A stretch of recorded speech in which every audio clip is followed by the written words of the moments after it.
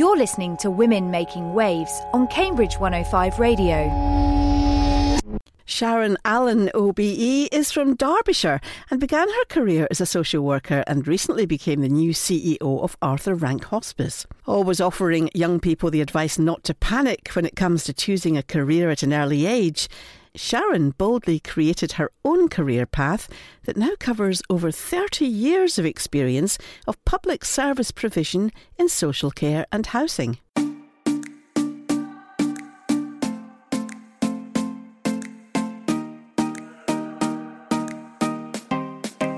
I'm the same person at work, at home, at play, because I think authenticity is really important.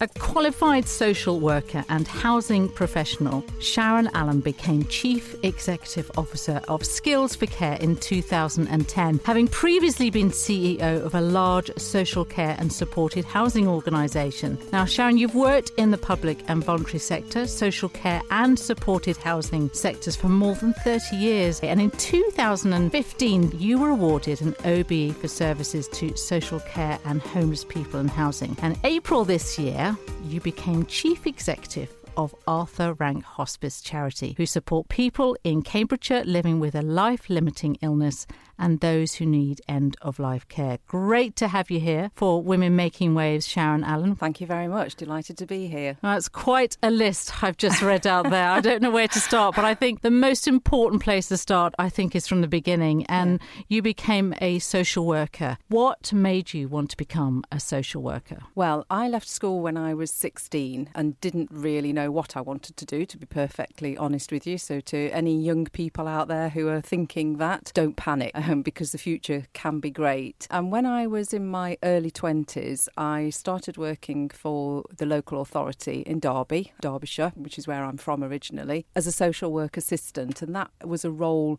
working in a team with social workers and occupational therapists supporting people in the community. And I loved that job. And then I was very fortunate, as I have been throughout my career, to be honest, by being encouraged by colleagues in the team who said to me, why don't you go and do your social work qualification? And I applied to go and be a social worker because I was working with them, looking at what they were doing and thinking, I want to do that. I want to be able to support people to take better control of their lives, to make decisions and to help them move on from difficult situations. It sounds a very mature thing to be thinking about at such a young age, but was there something in your family that gave you that sort of empathy and that caring nature?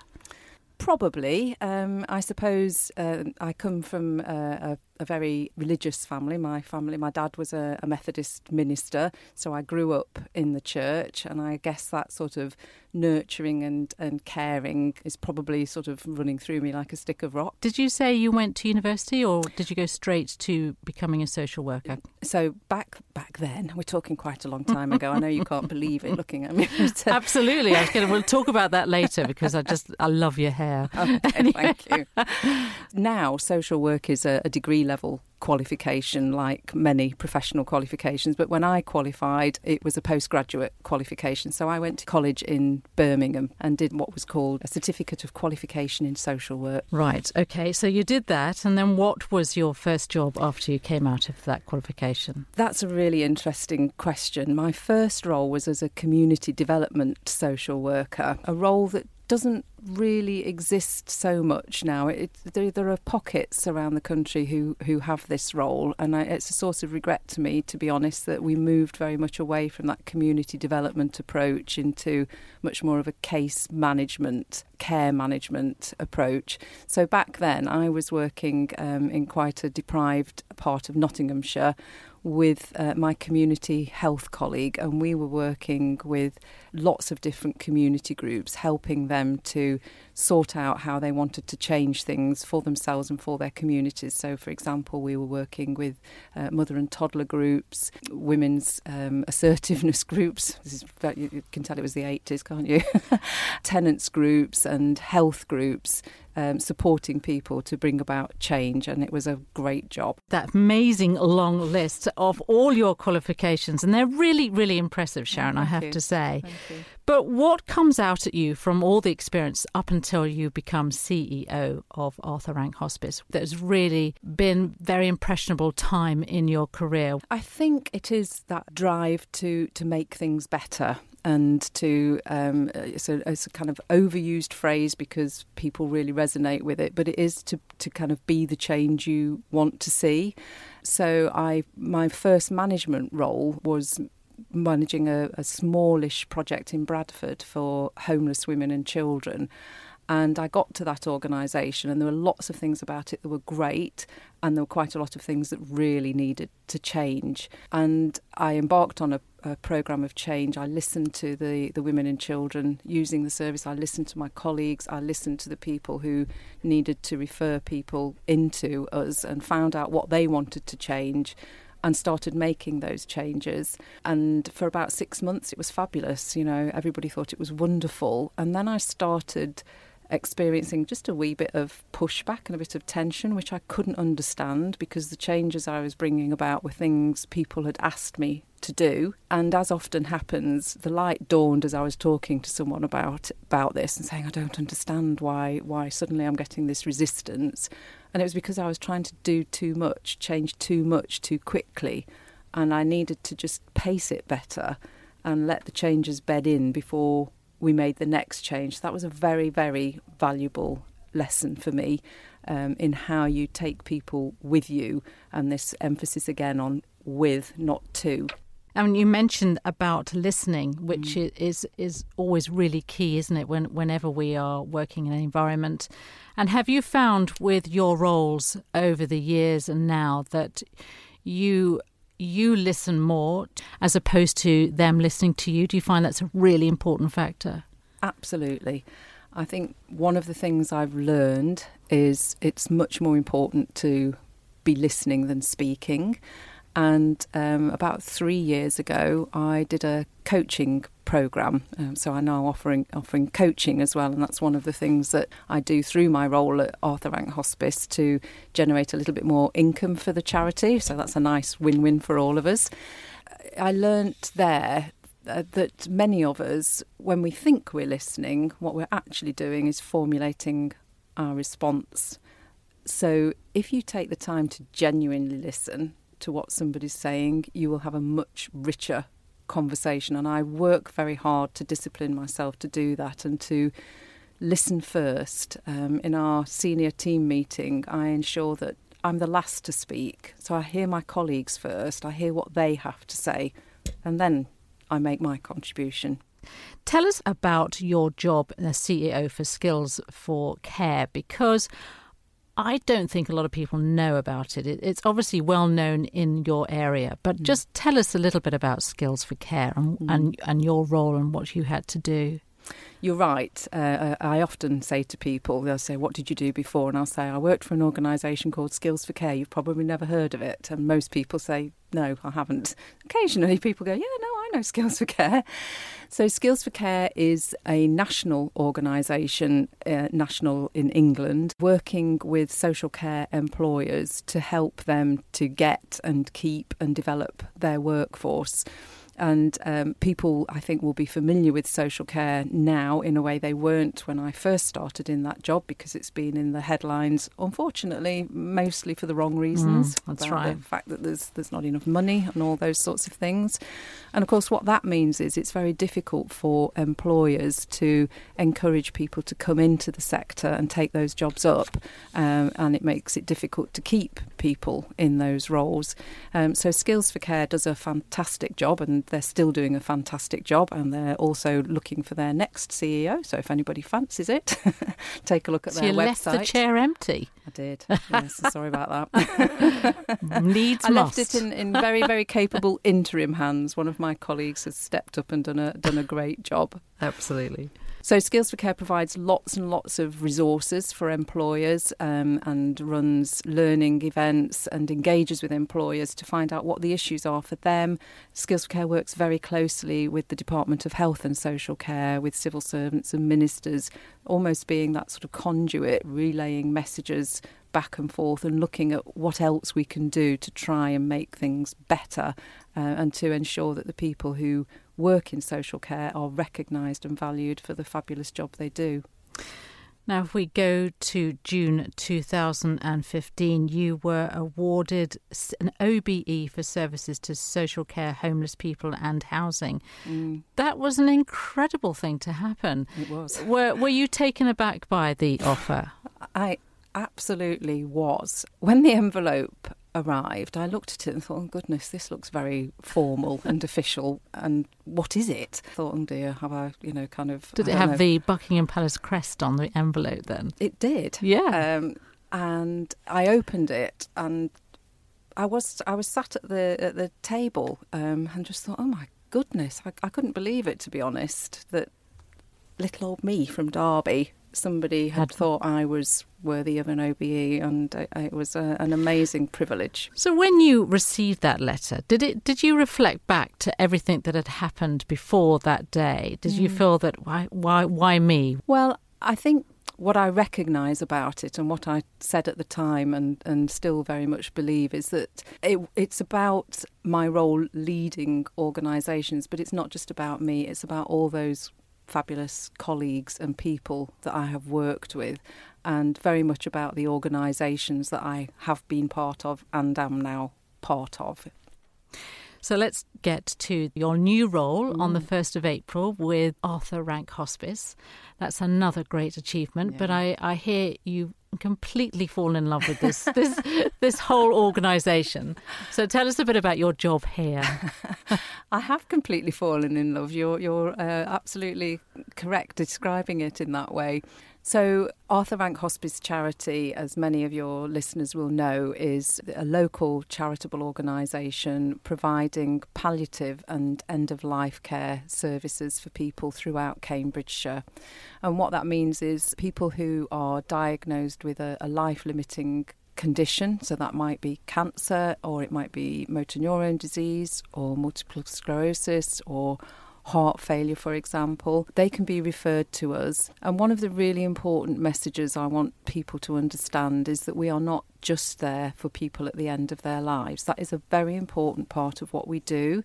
And we have our inpatient unit where people can be referred and come and have a good death with their loved ones and their family and their dogs and whoever else with them. We can also support people through our community specialist nursing team and our hospice at home service to support people who want to die in their own home, which is what most people would prefer if that option is available to them. Importantly, we also have our day therapy services. So when people have been diagnosed, they can be referred to us and they can come for 8 weeks of therapy, a range of therapies, physiotherapy, occupational therapy, complementary therapies, socialisation, meeting other people who might be in a similar position. And we can support people to learn to live well with the diagnosis that they've been given. We also have our centre up in Wisbech, our Alan Hudson Day Treatment Centre, which provides a range of treatments and day therapy for people living in the north of the county. I'm going to touch on the sentence that you said about good death, because we've always had this sort of, stigma about how we treat end of life, how we treat hospice. And I personally think it's got better, and I'm sure it has got better because that's the way you're telling me now. But at what point did you see that change? When did it start to get better, and why? Well, I think the modern hospice movement dates back to around the 1960s, and when Dame Cicely Saunders started looking at what we needed to provide people with a good death, and the hospice movement has grown from there and has continued to evolve as things change with people. I think that still, unfortunately, you're right, there is a stigma, a fear about talking about death. We don't know what to say to somebody when somebody has had somebody that they love die. We start using euphemisms like, they've passed away, or other things, or we avoid talking about it altogether. And of course, what we know is that that's so unhelpful. People want to talk, and does it matter if you start talking and somebody starts crying? That's healthy, isn't it? All you need to do is put your arm around them, or hold their hand, or pass them a tissue. It's fine, it's natural, and we need to just be able to talk more openly. And I get the impression that this happens now a lot, that you bring the community in. Yes. Not only the families, Absolutely. but the community on a voluntary basis, or you have friends come in, or you have people get to see what it's like to be in a hospice, which it's quite important, isn't it? Because really it is part of life.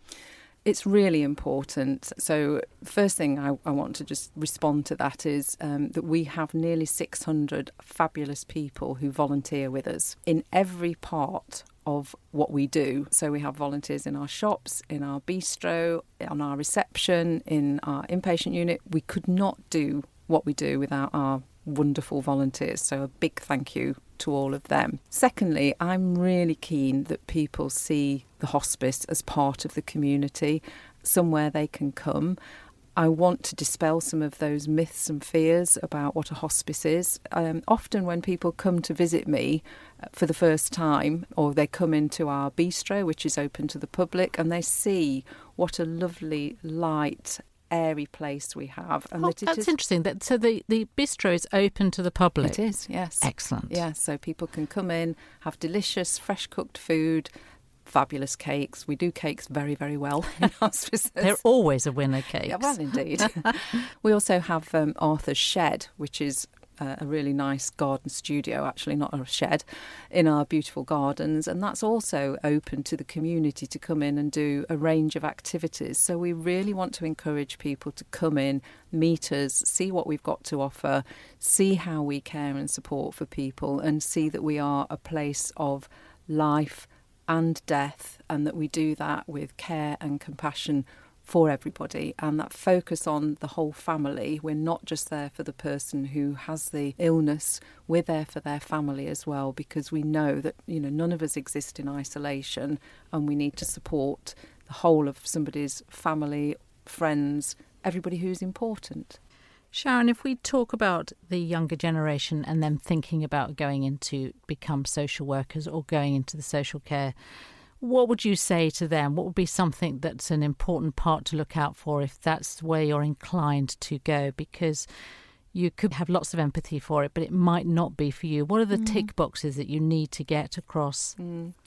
So one of the things that we do, I think, very well in the hospice is we provide student placements for all disciplines. So we have student occupational therapists, student physiotherapists, student psychologists, student medics, student nurses, which is brilliant. Kind of nurturing that next generation of colleagues.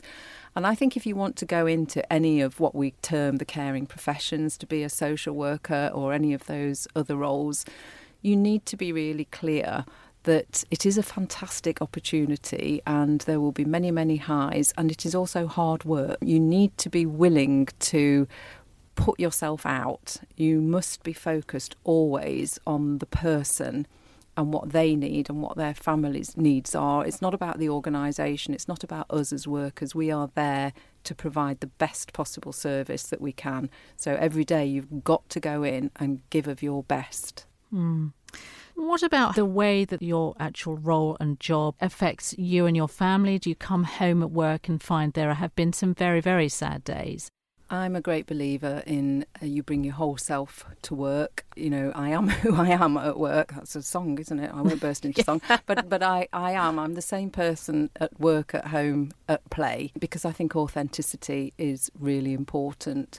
So, yes, some days you go home and it's a bit difficult to not keep thinking about things. However, I know it's really important that I take good care of me, because if I don't, I can't get up and go back the next day and do a good job. I'm very fortunate that I've got an amazingly supportive partner.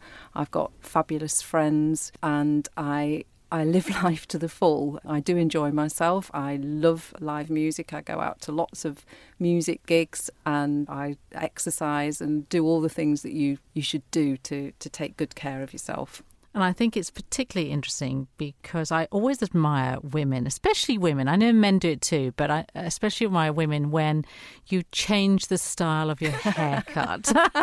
Now, I have seen some pictures of you when you've had beautiful brown short hair, and you've told me you used to have long brown hair as well. And now you've got this fantastic, beautiful blonde short hair. It's almost like a very modern style. Since I was in my early 20s, so all through my kind of childhood and very early teens, I had hair almost down to my waist, and my dad didn't speak to me for a week when I first had it cut, but that was a long time ago. And since then, I have had probably just about every shade and shape of hair you can imagine. And I really mean that, including, pink, purple. Oh, that's great. Yeah, I've done a lot. Do you think that reflects your personality? Is it because you're probably. game on? You're just really wanting to try.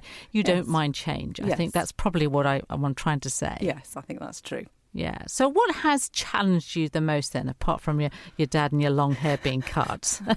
What has challenged you besides your job? I think probably when members of my family or close friends have had serious health issues. That's a very difficult thing. You can't have got to my age, I don't think, without having had some grief and loss yourself. And I have had that. And it really makes you think. Actually, working in the hospice and doing some of the reading and the learning that I have done also makes me think again and makes me even more determined to live every day, because none of us know what tomorrow will bring. It's also made me, I hope, more reflective in my relationships and just focusing on what really matters. We all kind of annoy each other with silly little things, but honestly, does it really matter? So I'm trying to focus on what matters and, putting my energy into things that can make a difference and that are important, and letting the other stuff just...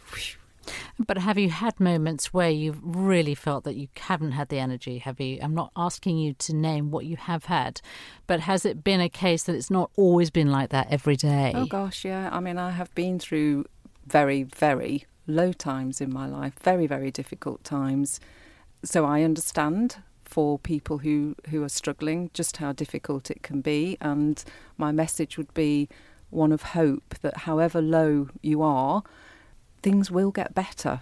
They absolutely will, and you let people support you. I quite often, people quite often struggle with accepting thanks and compliments, don't they? That's true. That is a good point. And one of the things I say to people when I give them some praise and feedback, and they start brushing it off and going, ugh, is, actually, this is a gift. So don't give me that gift back. Accept it. And if you had to describe yourself in maybe 2 or 3 adjectives, if you were really, really honest with yourself, what would you say about yourself? It's always an interesting one because, you've just said that you encourage people to take the compliments. Yeah. So I always ask my guests sometimes if they're brave or if they've done something particularly interesting to them, but describing themselves has been quite hard, actually. So I wouldn't describe myself as particularly brave, but I will just say that I have been persuaded to sign up to do a fire walk as a part of one of the fundraising. I know, look at your face. I am. I'm just thinking. It's a good face for radio, well, folks. Yeah. I wouldn't do it, but anyway. Well, so I am doing it. Wow. And anybody who'd like to sponsor me can go to my Just Giving page.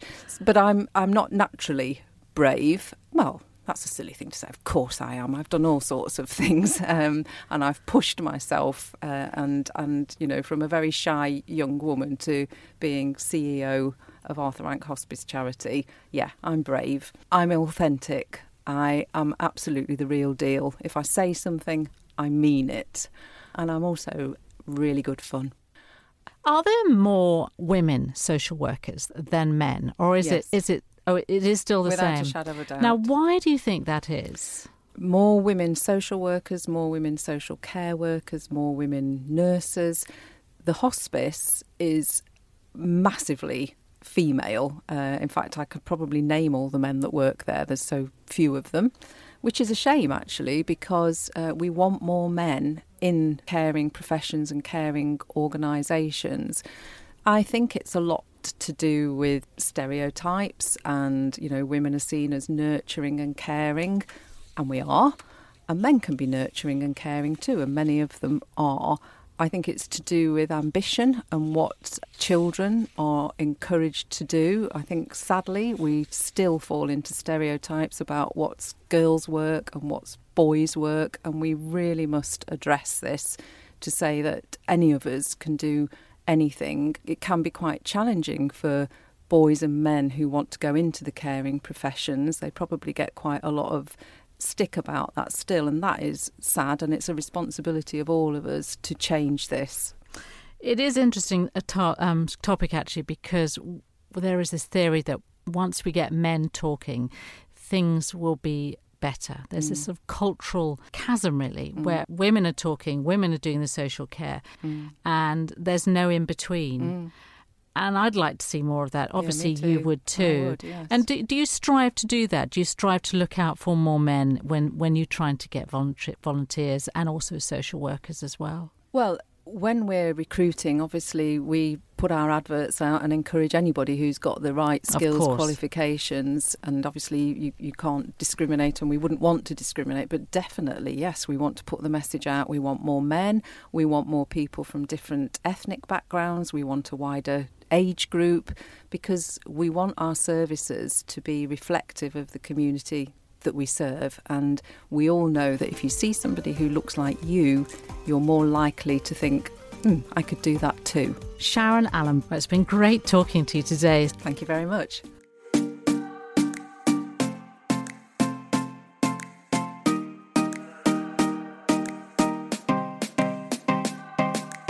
That was Sharon Allen, OBE, talking to Susie Thorpe.